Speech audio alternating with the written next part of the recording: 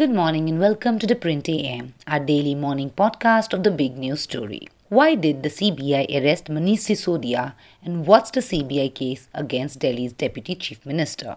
Delhi's Deputy Chief Minister Manish Sisodia was arrested by the Central Bureau of Investigation, the CBI, Sunday after around 9 hours of questioning in the alleged liquor scam case.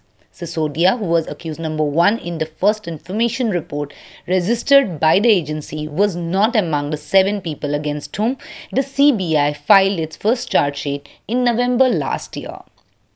Going to the CBI again will fully cooperate in the investigation. The love of lakhs of children and the blessings of crores of countrymen are with us. I don't care if I have to stay in jail for a few months. He is a follower of Bhagat Singh. Bhagat Singh was hanged for the country.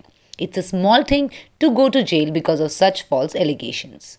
Sisodia had tweeted before he went in for questioning Sunday. Section 144 was imposed and elaborate security arrangements were made outside the agency's office and the Deputy Chief Minister's house. Members of the Aam Aadmi Party protested in the morning and several leaders and workers were detained.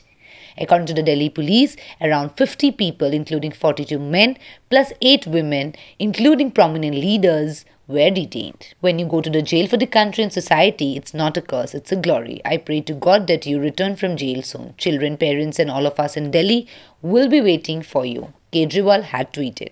Sisodia will be produced in court tomorrow. The investigative agency had summoned Sisodia on Sunday in connection with the alleged irregularities and corruption in the formulation and implementation of the new excise policy in Delhi. He had reached the CBI headquarters around 11 a.m. Sunday for the second round of questioning. The excise policy was scrapped on 31st July last year. The FIR in the matter was registered on 17th August last year against Sisodia, 3 excise department officials, vendors and other unknown people in connection with the alleged irregularities in the policy, which included the grant of undue favours to license holders, fee waivers and the extension of the L1 license without approval.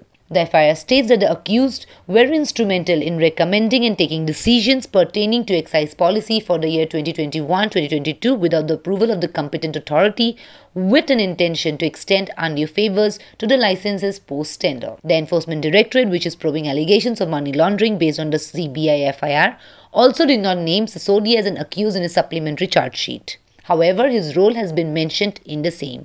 The ED's second charge sheet mentions that the accused persons and suspects, including Sisodia, used phones and SIM cards purchased on other people's names to make an excuse if they are caught. The CBI FIR has been filed against Sisodia and the others under IPC sections 120B, criminal conspiracy, and 477A, which is falsification of accounts.